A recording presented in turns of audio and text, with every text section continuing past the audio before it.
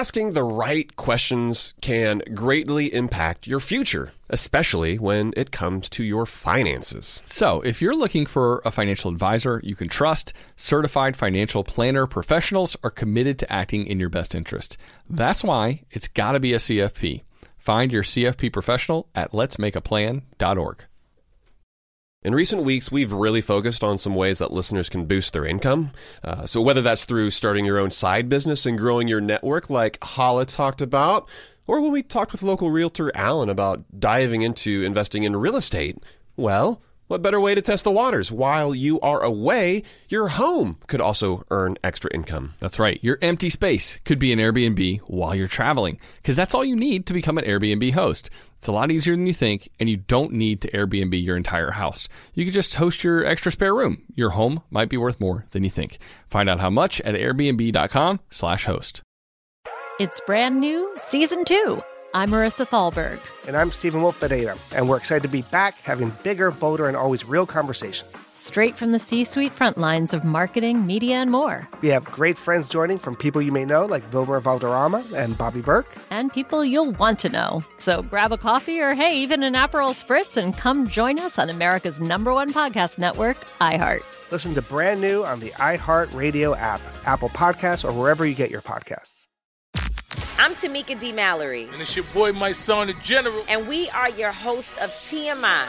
And catch us every Wednesday on the Black Effect Network, breaking down social and civil rights issues, pop culture, and politics, in hopes of pushing our culture forward to make the world a better place for generations to come. Listen to TMI on the Black Effect Podcast Network, iHeartRadio app, Apple Podcasts, or wherever you get your podcasts. That's right.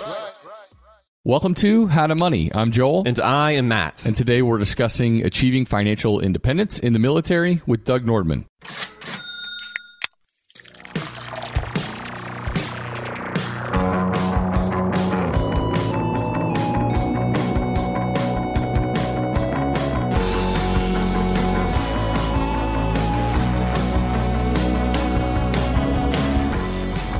Yeah, Joel, our guest today, Doug Norman, he starts every morning by checking the surf forecast because he needs to see how he's going to spend the day. That's because he and his wife live on the island of Oahu, which is a surfer's paradise.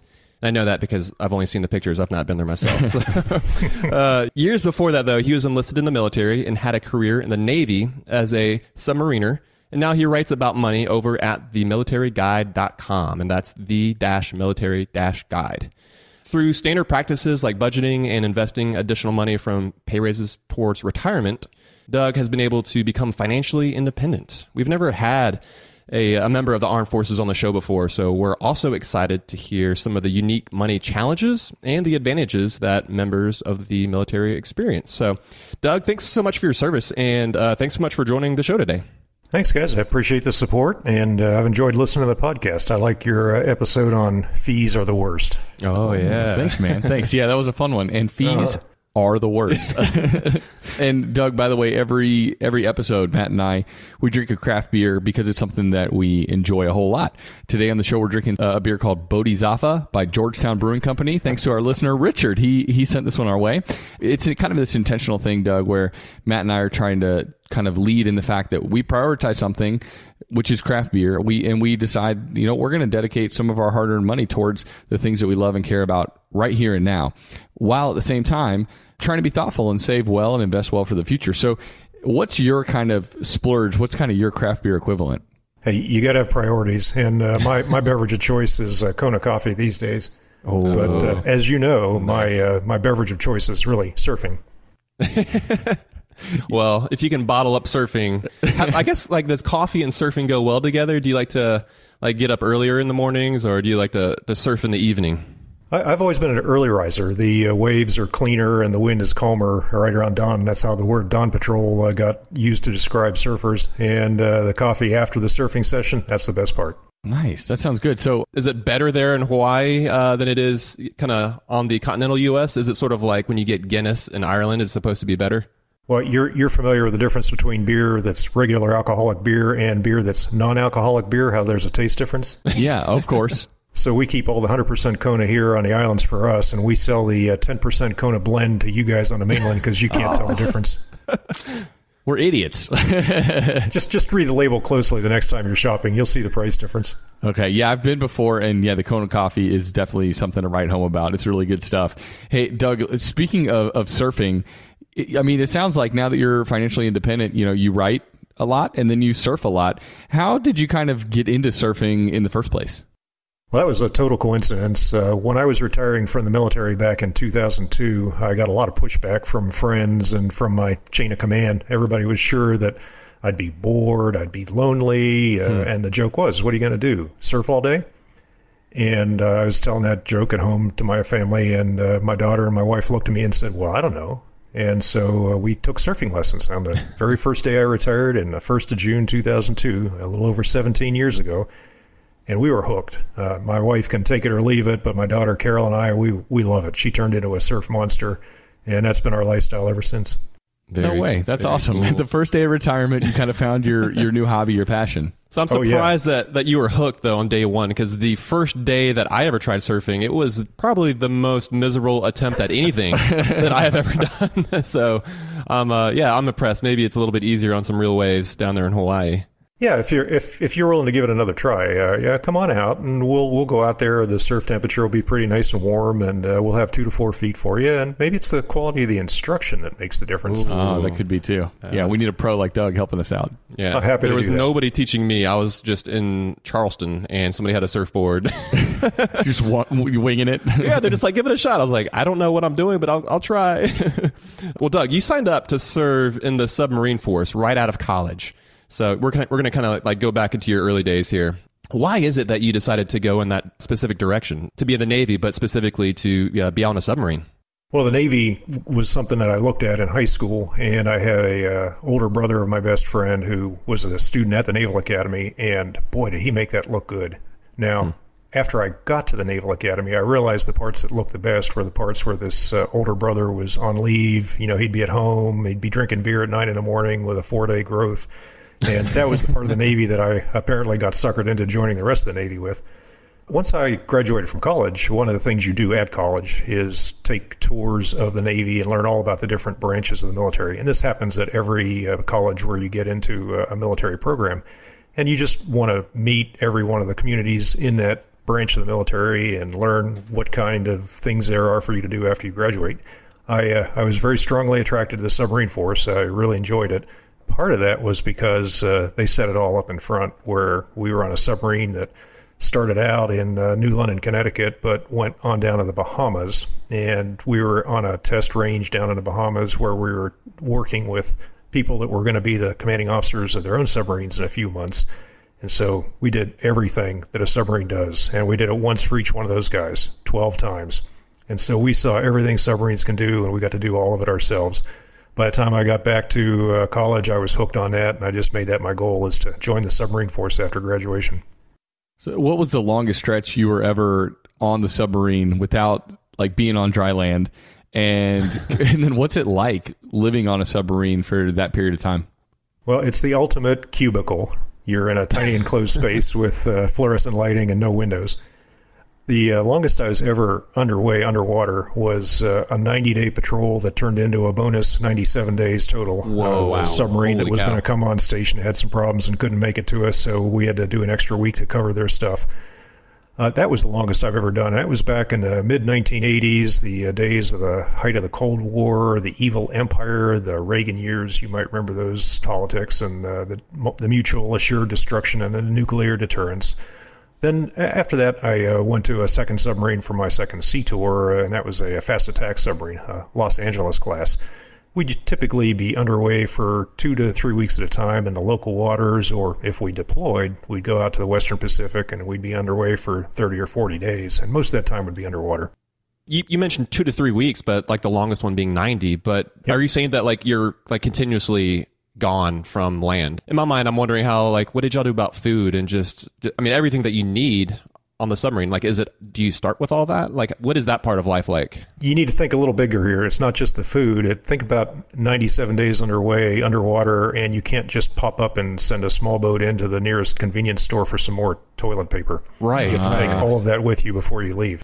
That's a good point. Yeah. Wait. So basically, living on a submarine, not easy, and it also translates to living kind of an austere lifestyle, I would say. Right. I mean, it's something that most of us aren't used to.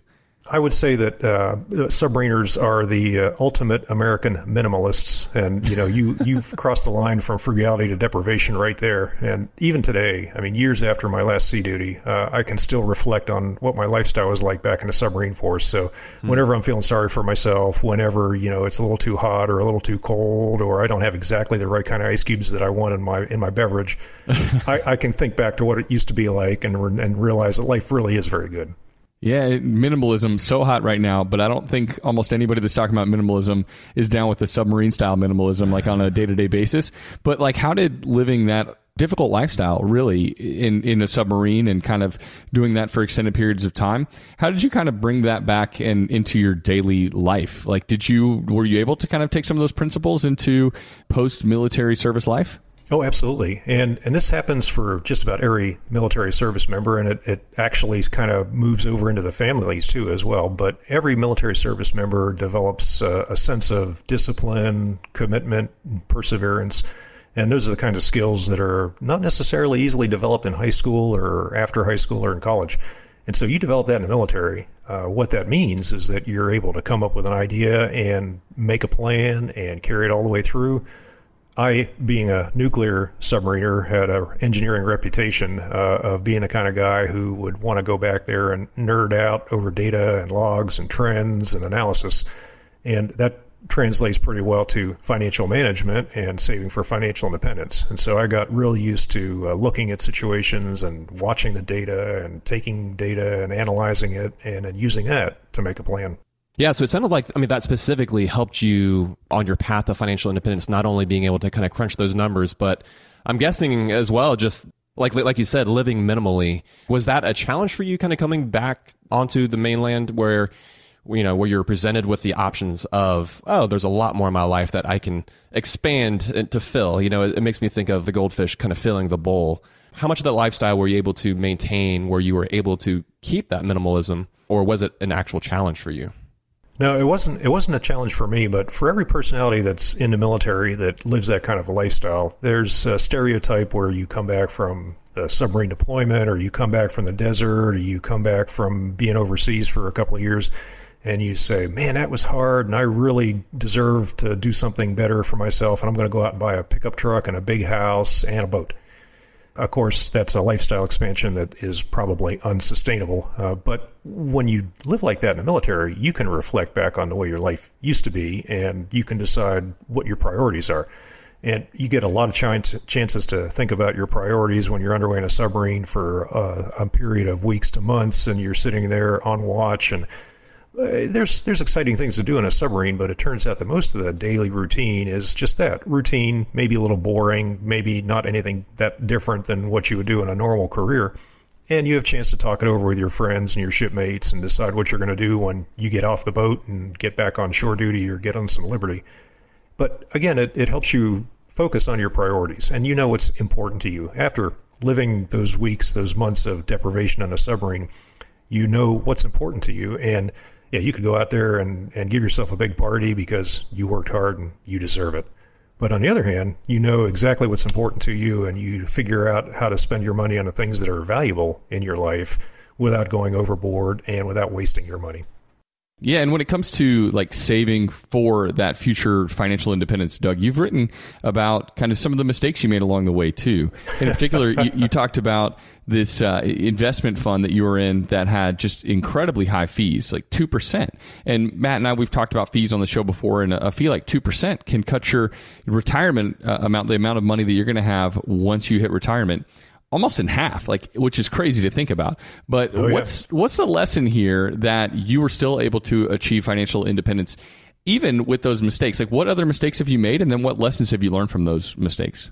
Well, the first lesson we learned is that a high savings rate will overcome just about every other mistake. Once you track your expenses, once you figure out where the money is going, then you can just simply cut out the waste. Many people confuse financial independence, or the financial independence acronym FIRE, financial independence, retire early. Many people mistake that with deprivation. You're sacrificing, you're cutting your lifestyle down to the minimum, you're recycling your own toilet paper, and living that submarine lifestyle. That's right. Yeah, we don't want to get into that. But no, that's actually not what's going on when you're saving for financial independence. What you're doing is you're making sure you understand where your money's going, and then you're just cutting back on the waste. And when you cut out the waste, your savings rate rises. Now, if you think something is valuable to you and it's not waste, well, if it's valuable to you, that means you're willing to work those extra months or maybe even those extra years to afford that big pickup truck or that boat or whatever that material object is in your life. But when you're focusing on your expenses and cutting out the waste, your savings rate starts shooting up. And we started our investments in the 1980s and 1990s. And back then, it was normal to pay 2% or 3% sales charges. That was an upfront fee. And then we'd have expense ratios of 1 to 2% every year. That was also considered normal. and we were buying the index funds that had a reputation for having lower expenses. And so we were avoiding the 5% fees up front, and we were avoiding the 2 and 3% expense ratios because that just seemed nuts to us back in the 1980s. And of course, today, that's ludicrous. But we still, from that, just from tracking our expenses and cutting out the waste, we still managed to get a savings rate that was high enough to reach financial independence, and it took less than 20 years. Now, if I hadn't paid all those upfront fees and expenses, maybe I would have made FI with my spouse in as little as 13 or 14 years. So that really does cut down on the time it takes you to reach financial independence when you don't have to pay those extra fees. Yeah, that makes me think just how fortunate we are that Jack Bogle came into existence to create Vanguard. Yeah, absolutely. And just the domino effect that created, and what we're seeing that currently right now. Everybody, reducing all of the commissions to trade ETFs and stocks, and just it's become this bounty for consumers for free and cheap investing. And that was something, Doug, that when you started, was unheard of, basically didn't exist, and you were kind of at a disadvantage at that point in time. But like now, not only do they exist, but almost everybody knows about it. It's headlines, it's all over the place, and so that's kind of cool. That's investing has become democratized in that way, which is beautiful. I love it. It's a race to the bottom, but on the other hand, it's forcing the fund companies to really deliver value. And the information's out there for everybody. If you want to pursue financial independence, if you get tired of living paycheck to paycheck, or if you're stressed out by a large load of debt, well, the tools are out there, and the techniques have been tested, and they're real. They work. Yeah, that's the thing, right? There's no shortage of information that's out there for us. It's just whether or not we can put that information to use. Well, Doug, so we mentioned your website, The Military Guide. Why is it that you started that website? Like, what was the motivation behind that? Well, when I retired back in 2002, I was enjoying life, and I started doing what I was doing back then, was spending time on internet forums talking about financial independence and other aspects of the retired life. And I was on one forum. It's called earlyretirement.org. And I asked him, I said, hey, this life seems pretty good. Am I missing anything? And the rest of the people on the forum said, oh, no. When you reach financial independence, this is good.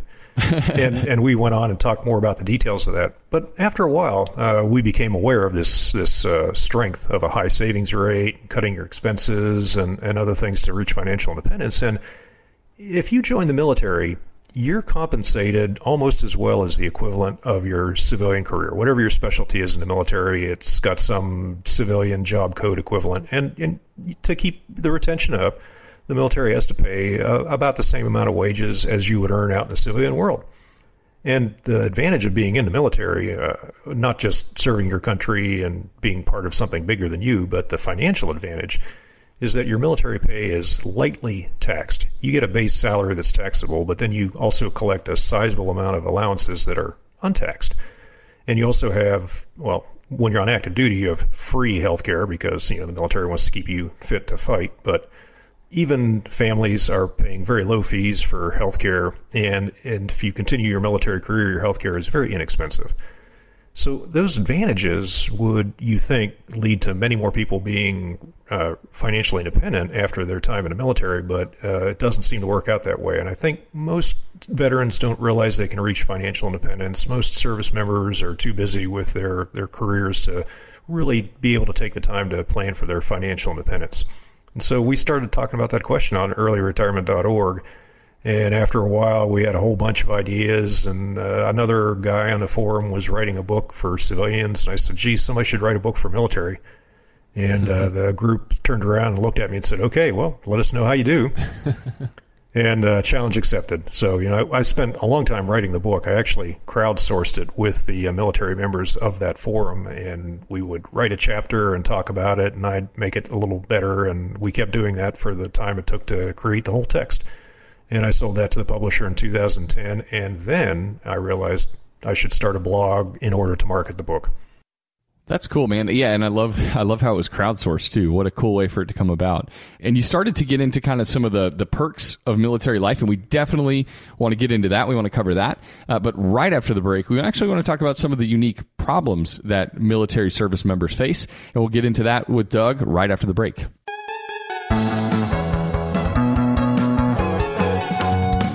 When it comes to financial advice, you got to trust the source. That's why you listen to this podcast. And if you're looking to upgrade your wallet, you need to turn to NerdWallet. Their expert team of nerds dives into the details to help you find smarter financial products. If you're paying for vacations with whatever card is in your wallet, you could be missing out on miles you didn't even know you were leaving on the table. You can get a new card with more miles and more upgrades. What could future you do with more travel rewards? A hotel upgrade, lounge access. Wherever you go next, make it happen with a smarter travel credit card. Don't wait to make smart financial decisions. Compare and find smarter credit cards, savings accounts, and more today at nerdwallet.com. As with all cards, credit is subject to lender approval and terms apply. NerdWallet. Finance smarter. I'm guessing that a lot of listeners are starting to solidify their summer travel plans. We always like to get the families together, Matt, for a week at the beach every single summer. We've already got that trip to St. Simon's on the calendar. Pumped for that. But sometimes those vacations get expensive. So what better way to offset some of those costs than to have your home earning some money while you're away? That's right. Why let it sit empty when it could be earning extra income? It's the financially smart thing to do. So think it through. Maybe you've got some extra space in your home, or maybe you have an entire house to host.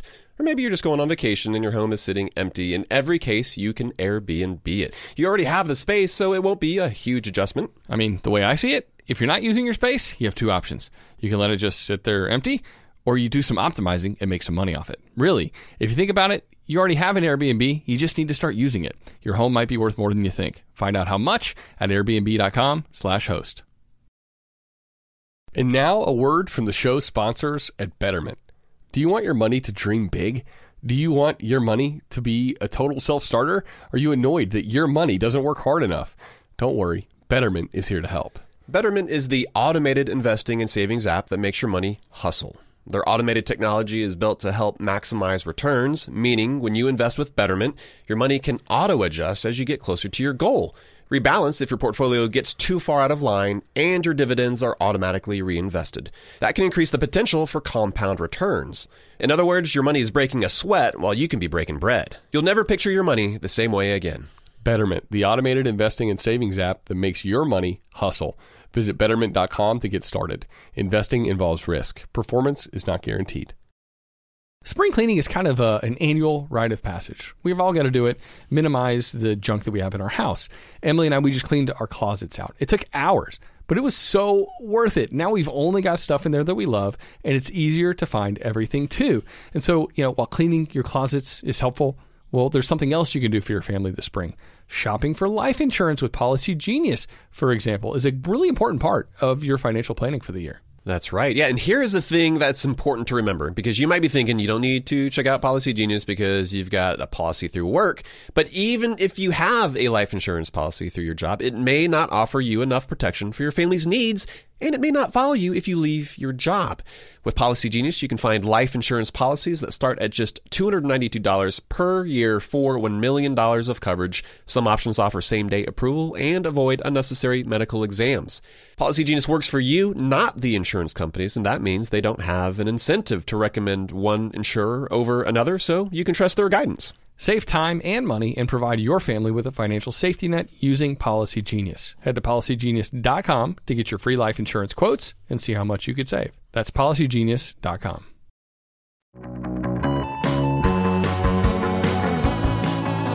All right, Joel, we are back from the break, and we're talking with Doug Nordman from the Military Guide. And like we talked about before the break, we're going to dive into now some of the unique problems that members of the military face due to, honestly, the typical situations just from being in the service.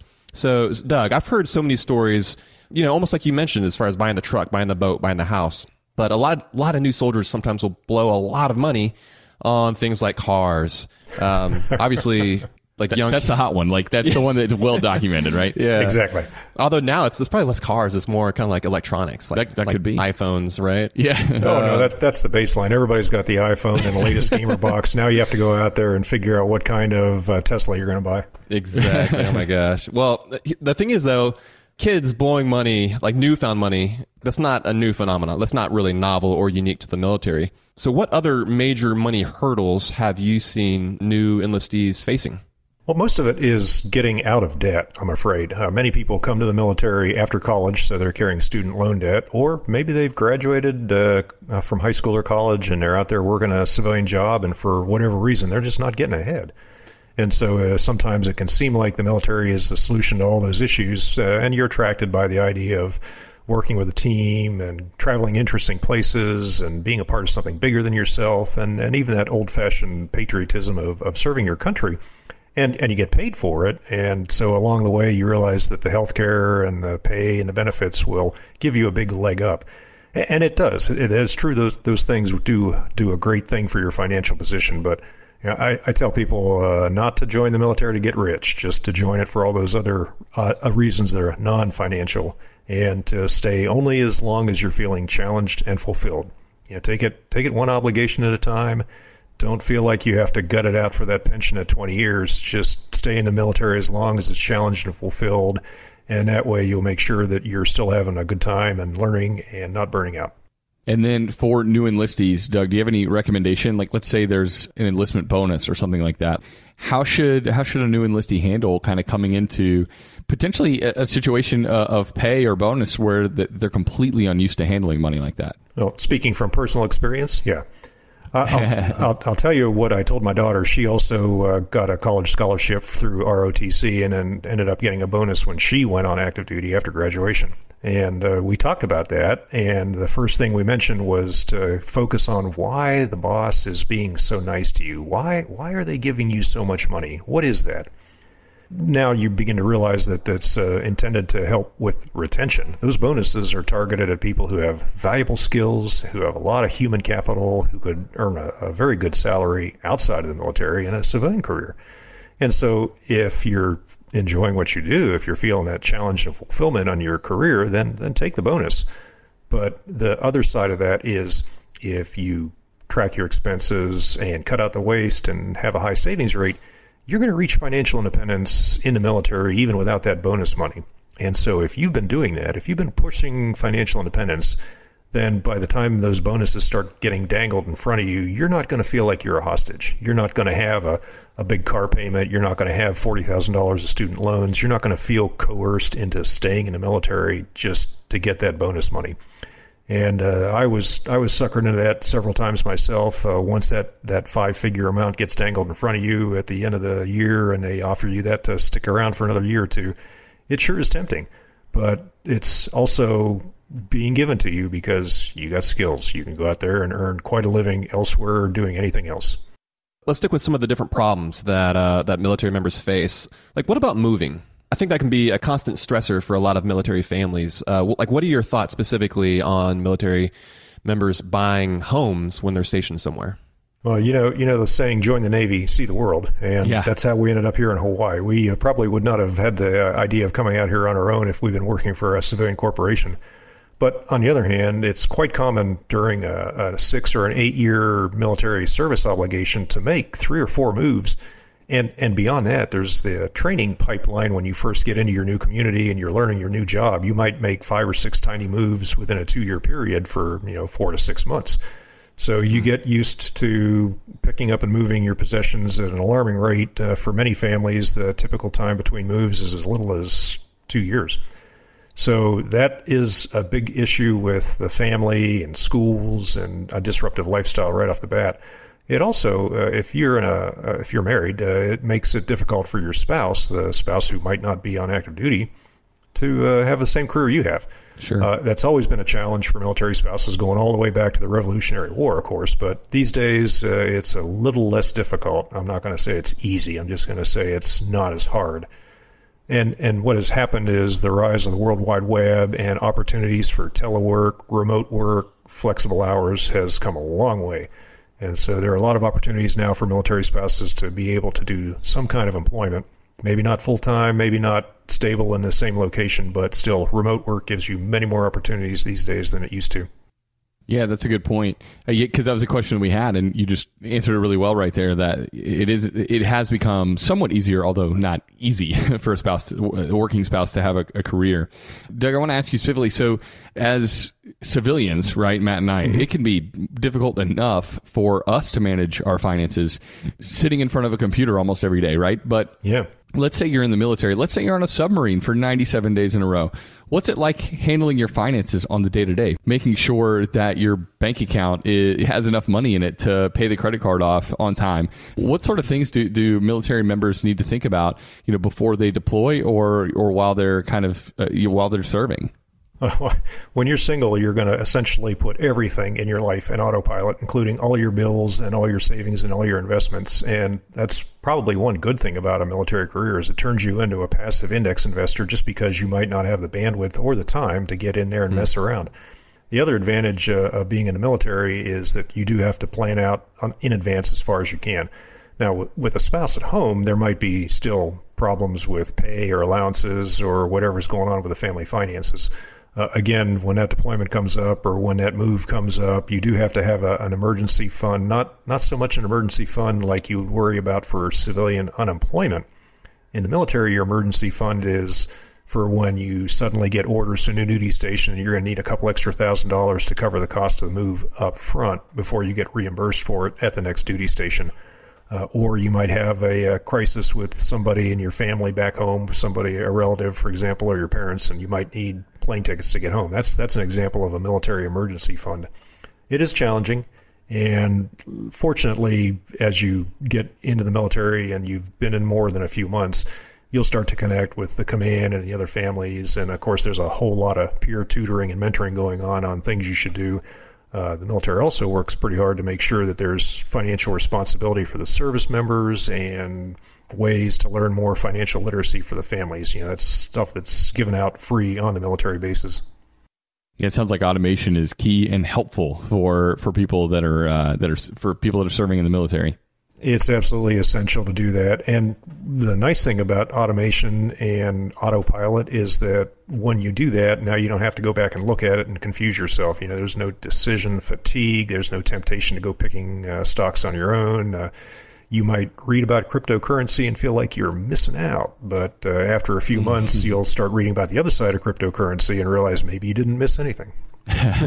Good point. Very true. Well, so Joel was kind of asking about like if you're deployed overseas, but specific to, let's say you're deployed in like a combat zone. There are obviously it's tricky to kind of maintain any sort of life outside of what's directly in front of you.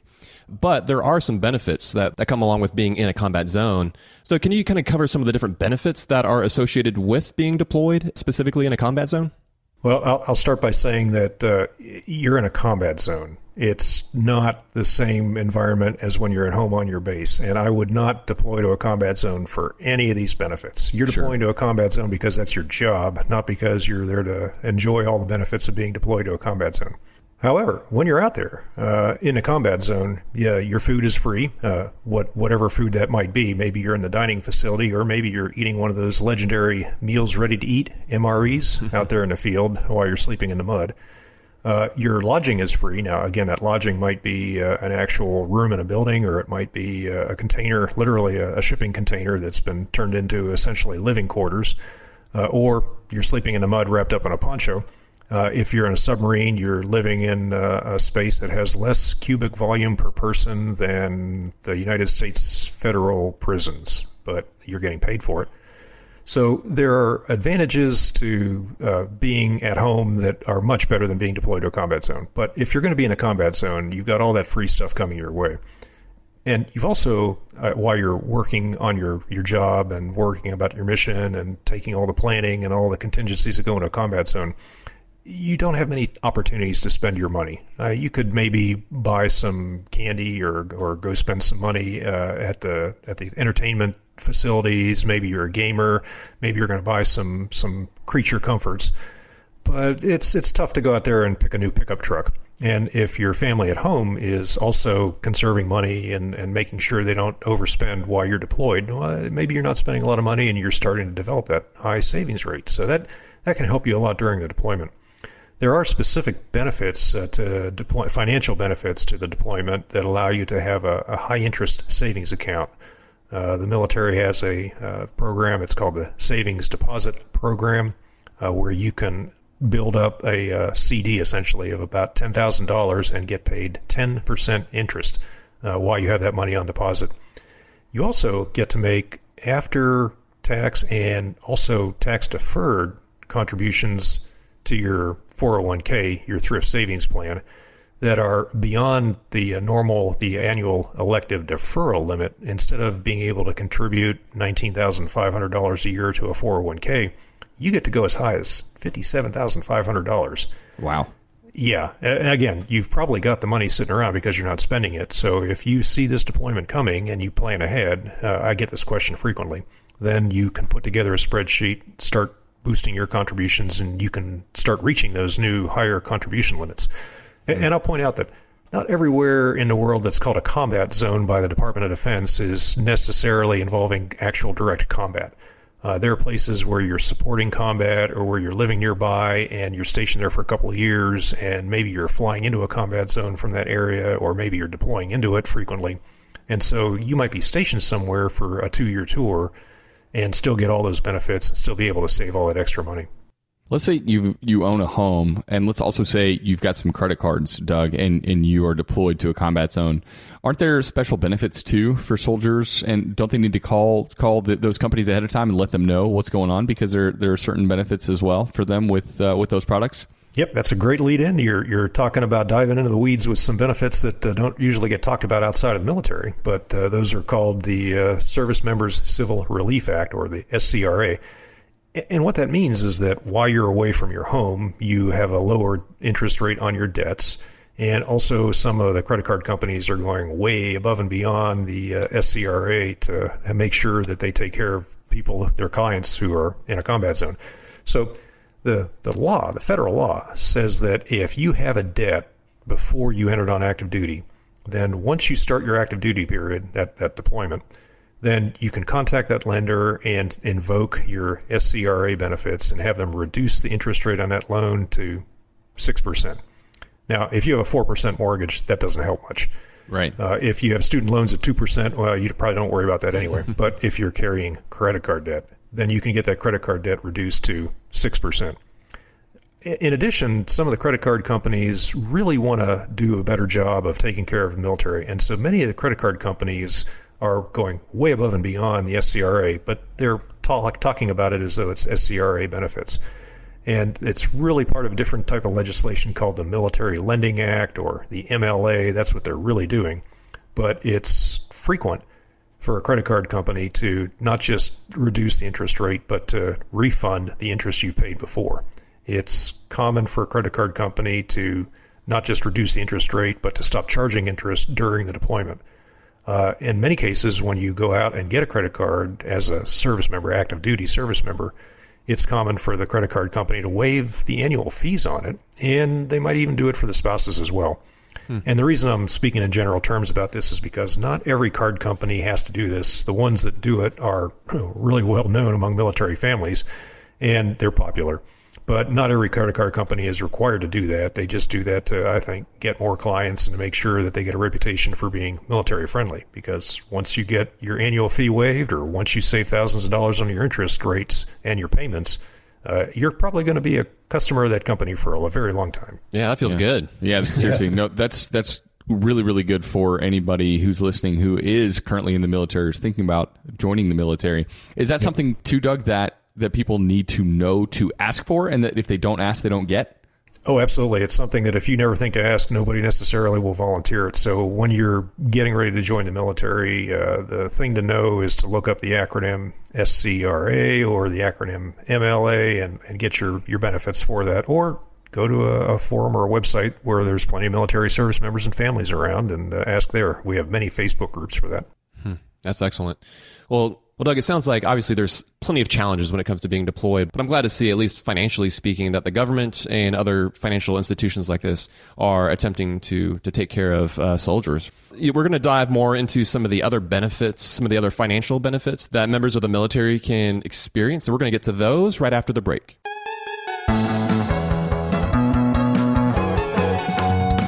When it comes to financial advice, you got to trust the source. That's why you listen to this podcast. And if you're looking to upgrade your wallet, you need to turn to NerdWallet. Their expert team of nerds dives into the details to help you find smarter financial products. If you're paying for vacations with whatever card is in your wallet, you could be missing out on miles you didn't even know you were leaving on the table. You can get a new card with more miles and more upgrades. What could future you do with more travel rewards? A hotel upgrade, lounge access. Wherever you go next, make it happen with a smarter travel credit card. Don't wait to make smart financial decisions. Compare and find smarter credit cards, savings accounts, and more today at nerdwallet.com. As with all cards, credit is subject to lender approval and terms apply. NerdWallet. Finance smarter. I'm guessing that a lot of listeners are starting to solidify their summer travel plans. We always like to get the families together, Matt, for a week at the beach every single summer. We've already got that trip to St. Simon's on the calendar. Pumped for that. But sometimes those vacations get expensive. So what better way to offset some of those costs than to have your home earning some money while you're away? That's right. Why let it sit empty when it could be earning extra income? It's the financially smart thing to do. So think it through. Maybe you've got some extra space in your home, or maybe you have an entire house to host.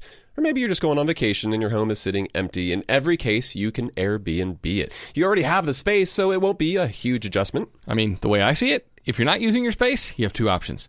You can let it just sit there empty, or you do some optimizing and make some money off it. Really, if you think about it, you already have an Airbnb. You just need to start using it. Your home might be worth more than you think. Find out how much at airbnb.com/host.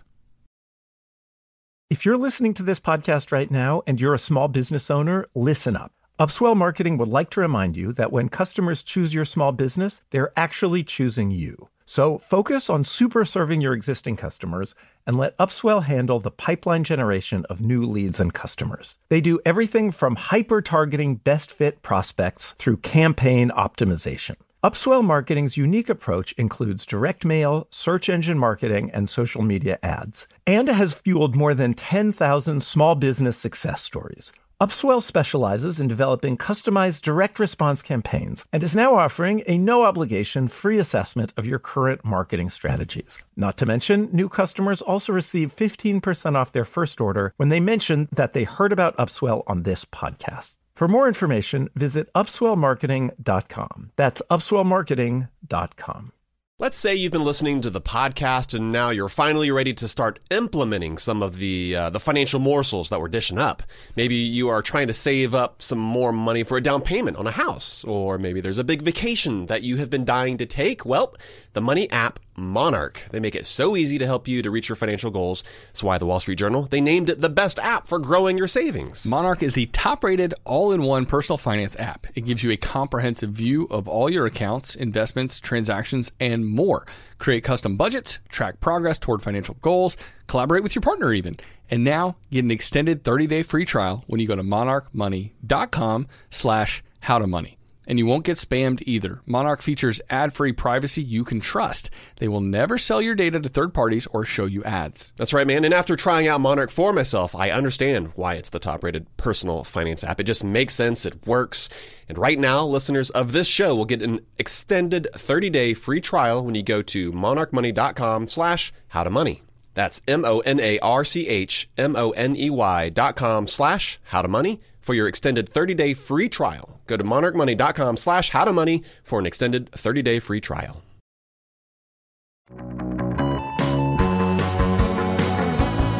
All right, Matt, we're back. We're talking with Doug Nordman, and he's an expert when it comes to helping service members achieve financial independence. It's like he's been there or something. It's like he's done it himself, something like that, right? Yeah.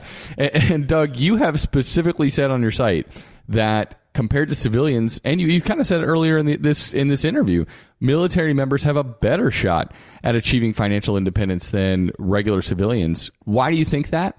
And what makes it so advantageous to serve in the military if you want to achieve financial independence early? Well, again, don't join the military to get rich. But once you're there, you've learned a lot of skills in the military that will serve you well in whatever you do in the rest of your life. You've learned how to make a plan. You've learned motivation. You've learned persistence. You've learned how to overcome obstacles and improvise and adapt and overcome and all those good mission words. And that serves for your financial independence as well, because you're accustomed to cutting out the waste in your life. You're accustomed to saving and investing, and you keep that lifestyle up. The persistence part, compounding takes over, and the higher your savings rate, the faster you'll reach financial independence. I'm not suggesting that anybody would cut their lifestyle back to that of a monk. You're not going to live that stoic life of minimalism and not spend any money. What I'm saying is that by cutting out the waste, by living a life that's important to you with your standards and your values, the kind of life you're willing to keep working to pay for, you'll reach financial independence much faster from your military skills. And that goes to military families as well, because although the military service member is the one who maybe suffers the most deprivation and lack of creature comforts, there's plenty of stress and plenty of adversity on the military family as well. And that will turn your people in the military family into resilient family members who can meet you on that goal for financial independence and accompany you on a journey. Yeah, well, Doug, I can kind of speak to that from experience. My father was actually in the Army, and being deployed for multiple years, there's something that you learn as a family, and kind of pitching in, even as a kid, kind of pitching into that family mission and what it is that you're setting out to accomplish. So I hear you there. I want to talk about the GI Bill, though. It's been around since, is it 1944? But for our listeners out there, can you explain specifically what it is and why this is such a major benefit, such a great program for members of the military and as well as some of the eligible veterans out there? Now, the GI Bill came out in the 40s as everybody from World War II was coming back home. And the whole idea was, oh my gosh, all these service members are going to come back, and we want to give them skills, and we want to help them find jobs so we can rebuild the American economy and start selling stuff to rebuild the rest of the world that was destroyed by the war. So that's continued throughout the years. There's been various implementations of the GI Bill over the last 75 years. The latest one, the one that was passed into law after 9/11, is probably the best GI Bill benefits ever. Not only are you given an affordable rate at almost just about any university or college or certification program that you might be interested in, but you're also able, in most cases, to be eligible for a housing allowance, which helps make it much more affordable to attend those classes. Yeah, the housing allowance is a really good deal. In fact, I think there's probably a few veterans who are more attracted to the housing allowance than to the actual degree or the job skill. Because you've earned the right to use your GI Bill benefits and to go to school and learn something new, and maybe it'll help you out in your next goal in life. Yeah. Even if you're enlisted and you didn't get your college degree finished, I mean, that's who the GI Bill is aimed at. Even if you already have a degree, well, this is your chance to go out for an advanced degree or a career change or an MBA or whatever goal you have in mind. And one of the advantages of the post 9/11 GI Bill is that it is now transferable. You can take the benefit you've earned and you can assign it to your spouse or to your kids. And they can go out, they can get their own degrees. Now, this is a military Department of Defense benefit. It actually comes from the Veterans Administration, but it's a federal benefit. And there's also many state benefits as well. One of the examples is if you separate from the military and you're a California resident, there's a program called CalVets, which will enable you to send your children to a California State University on a scholarship. And that is worth, hundreds of thousands of dollars depending on the size of your family. So there's not just the GI Bill educational benefits, but there's also the state benefits. And using those benefits intelligently allows you to transfer among your family members to make sure you can give them either a portion of your GI Bill or all your GI Bill. You can be flexible in balancing that out. You've got a certain fixed amount of benefits, and then you get to make the decisions on how they're apportioned among your family members. Well, I'm so thankful that exists, because that is a necessary benefit, right? That's the way we should take care of our military service members.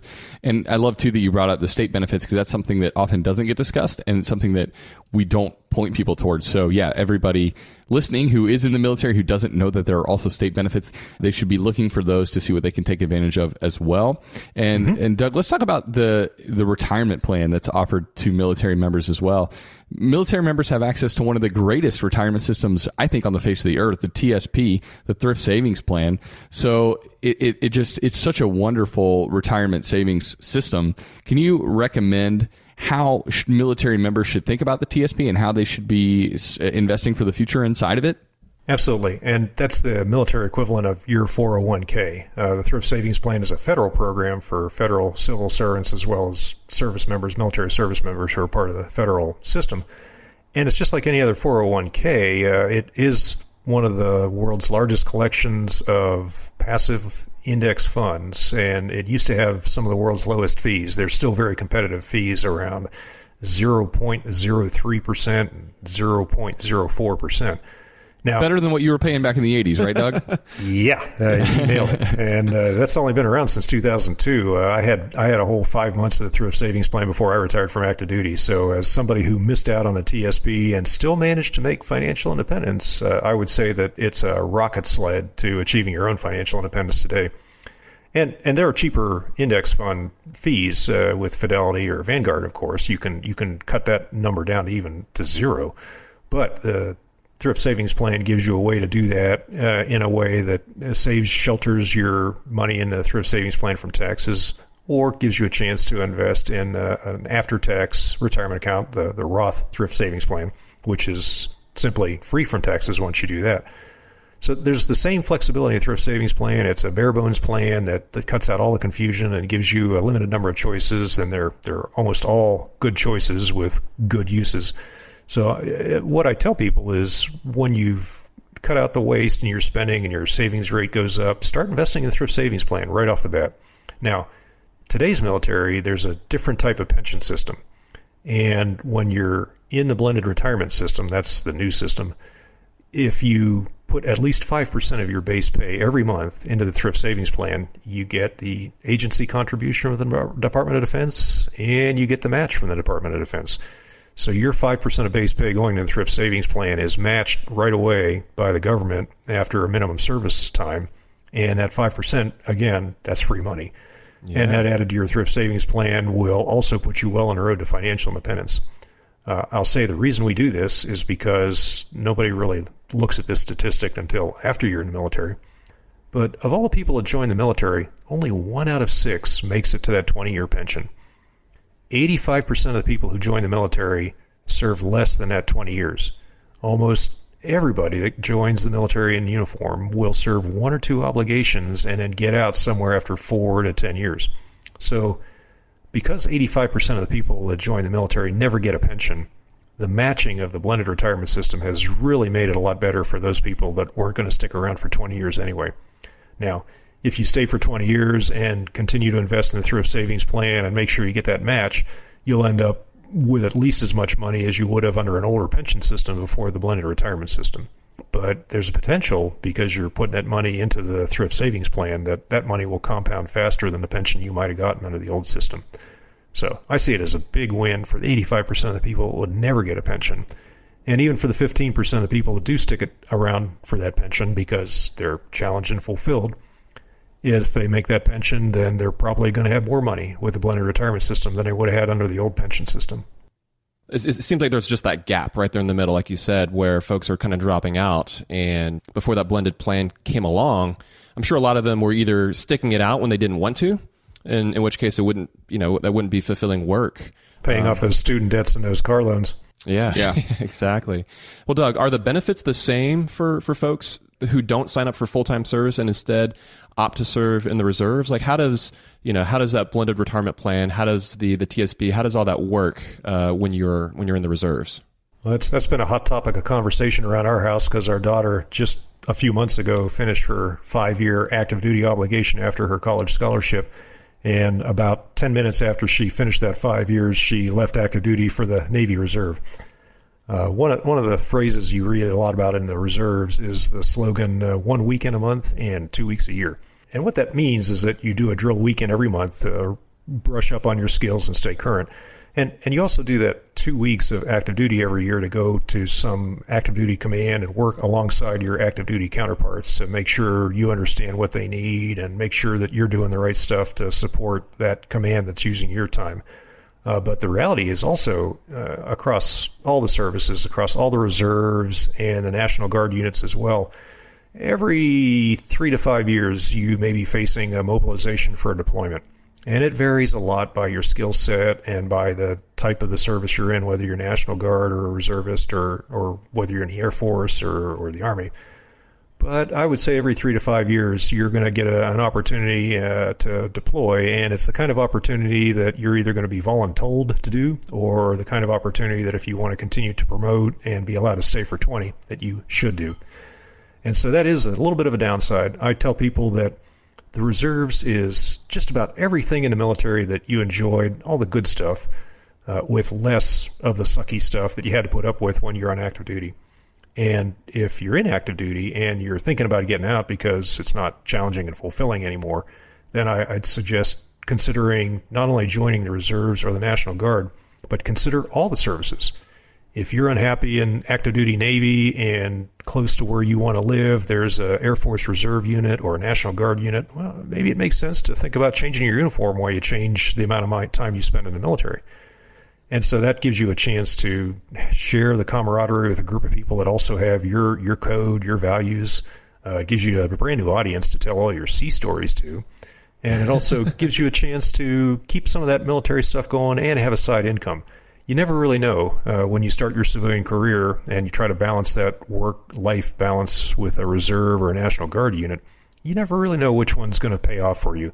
There's a lot of skill transfer back and forth between your civilian career and reserves. And if you get an opportunity to deploy with the military, well, the reserves means that you should be able to deploy and that civilian employer should hold your job for you. Or if you are doing very well in your civilian career, well, maybe there's an opportunity to put your reserve career on hold a little bit. And those two play off each other and give, I think, a reliable third source of income. It's sort of a side hustle that gives you life skills as well as some money and helps you maintain that path of financial independence. Yeah, and for our listeners who are military members, Doug, when they reach that point or when they're collecting their pension and once they've done such a good job saving and reaching financial independence, they can come surf with you all day, right? Oh, absolutely. And if there's any question about what you're going to do all day, well, come on out here and sample the lifestyle, and we'll help you sort through those options. Perfect. Well, Doug, you've given us so much good information. We really, really appreciate you joining us on the show. And for folks that want to find out more about you and want to read some of the stuff that you've written, can you tell us all where to find that? Yeah, it's all on the Military Guide website, or you can just search for the phrase, the Military Guide. We've been doing this for 9 years, so we're pretty high up on the search engine results. I've got a book for military families on Amazon. That's the ebook, but it's also in many libraries, and it's on many military bases, and there's many cheap or free ways to get hold of that book, so don't spend money on it until after you've looked at the other options and read it from the library or from somebody else. That's right. Perfect. Well, Doug, man, this has been fantastic. What a wealth of information you've been able to share with folks. I think folks maybe who might be considering joining the service, but also as well for folks who are in the middle of it and aren't even aware of some of these benefits that are available to them. But we really appreciate your time. Thanks so much for coming on the show. And we hope to talk to you again soon. Thanks, guys. I've enjoyed this, and I'm going to enjoy listening to the other episodes. Thanks, Doug. We appreciate it. All right, Matt, I love these interview episodes. Another great conversation, this time with Doug, and I feel like we covered a lot of useful information to help military members and their families out. A lot of these really nitty-gritty things that are just super helpful to know, right, if you're in the service. So I want to know from you, what was your big takeaway from our conversation with Doug? Yeah, man. Well, what struck me, what I found interesting, was that we kind of came into this episode wanting to learn about some of the financial benefits of joining the military, right? Like we specifically wanted to know about the pension, about the TSP, some of these specific vehicles and financial advantages that members of the military that they're presented with.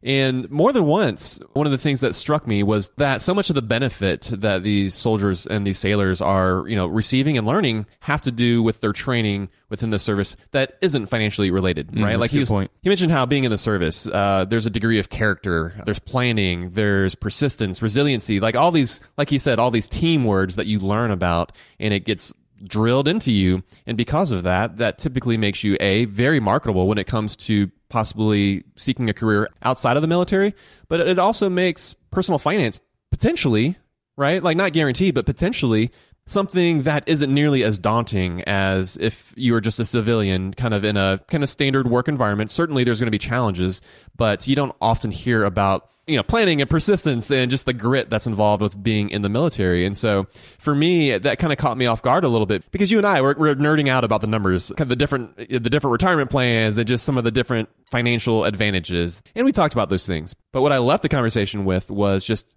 how much, more a member of the military can better themselves, how many different life skills that they can learn that are going to be applicable to many areas of their life well after the military. Yeah, that's a good point. Yeah, like the austere lifestyle he mentioned, right? Like just even at the beginning there. Getting used to that, and that being kind of everyday life for a long period of time. Well, you don't get soft like maybe you and I do sometimes. Living in normal everyday life, the things that we get used to are not things that you're experiencing every day. And so, I think that can be a benefit, right, in civilian life as well. Yeah, totally, man. How about you? Yeah, I think my biggest takeaway was kind of the nerdy side. I love what Doug said, like that if you're serving in the military, your ability to achieve financial independence is greater than working at a regular civilian day job. And I thought that was really fascinating, and I think he's right. I think when you look at the additional benefits, if service members are diligent to take advantage of them, things like the TSP, the way that the new pension works, the match you get, and then if you're in for 20 years, like if you commit to a 20-year military career, and he said most service members don't, but if you do, and you take advantage of all of those extra benefits, when you're deployed, if you take advantage of that sweet 10% savings account, right? That thing sounded awesome. That's incredible, right? Guaranteed 10%, man, you can't beat that. Yeah, and if you can just shovel more and more of your money in these tax advantaged accounts that you're offered through service in the military, it can be incredible how much quicker you can achieve financial independence. So I think that was really cool. And just as a civilian, man, it makes me thankful too, right? That our service members have these sort of advantages, because they are putting their life on the line oftentimes for us. And even if they're not directly in harm's way, they're ready to go do that in a moment's notice. And so I'm really thankful that we have benefits like this set up for folks in the military. And it's just really cool to hear them and to get to see them listed out. So true, man. Most definitely. All right, let's switch it over to our beer for this episode. We had Bodhisattva, which is an IPA by Georgetown Brewing Company. Thanks again to Richard. He sent this one in for us to enjoy. Joel, what were your thoughts on this IPA? Well, first off, weird name. Bodhisattva. It sounds like a hobbit or something from Lord of the Rings. I don't know. I bet actually if we looked it up, it might mean something, but that is not something that we did. True. Yeah, we didn't. I thought when I held my nose up to it and got a good sniff in there, because craft beer nerds, that's what you do. Yeah, give it a sniff. But I thought it had just like this really heavy citrus nose, and I really like that in an IPA. I like kind of getting that citrus through my nostrils. Gets me excited to take that first sip. And then the first sip didn't disappoint, man. This was a really, really good IPA. I really enjoyed it. We don't really have many beers from the Pacific Northwest like that, from the Seattle area. This might be our first from Washington State. And it was really, really good, man. I'm glad we got to try this one from Georgetown Brewing Company. You like to give it that sniff and get that citrus burn in your nostrils. Gets me ready for what's to come. Well, I'm with you, dude. It had a lot of grapefruity kind of citrus notes in my mind, and it was really bright. So it almost kind of had like this lemon peel, like a lemon pith to it. Just this real brightness, this real shininess to the beer. And I think I actually read that this may have won gold at the Great American Beer Fest. Wow, that's impressive. Not too long ago. So this is just a classic example of a West Coast IPA. Piney, resiny, citrus, kind of grapefruity. It was really enjoyable, and I'm glad you and I got to share this one together, bud. Thanks to listener Richard for sending this one our way. And Matt, that's going to do it for this episode. For folks that want more information about Doug, well, you can go to the Military Guides website. And for links to his book and more information about what we're up to on the show, you can go to our website, howtomoney.com. Yeah, and real quick, if you haven't reviewed or subscribed to our show, we would love if you were to do that. So just subscribe wherever it is that you listen to your podcast. So Joel, that's going to be it for this episode, man. Until next time. Best friends out. Best friends out.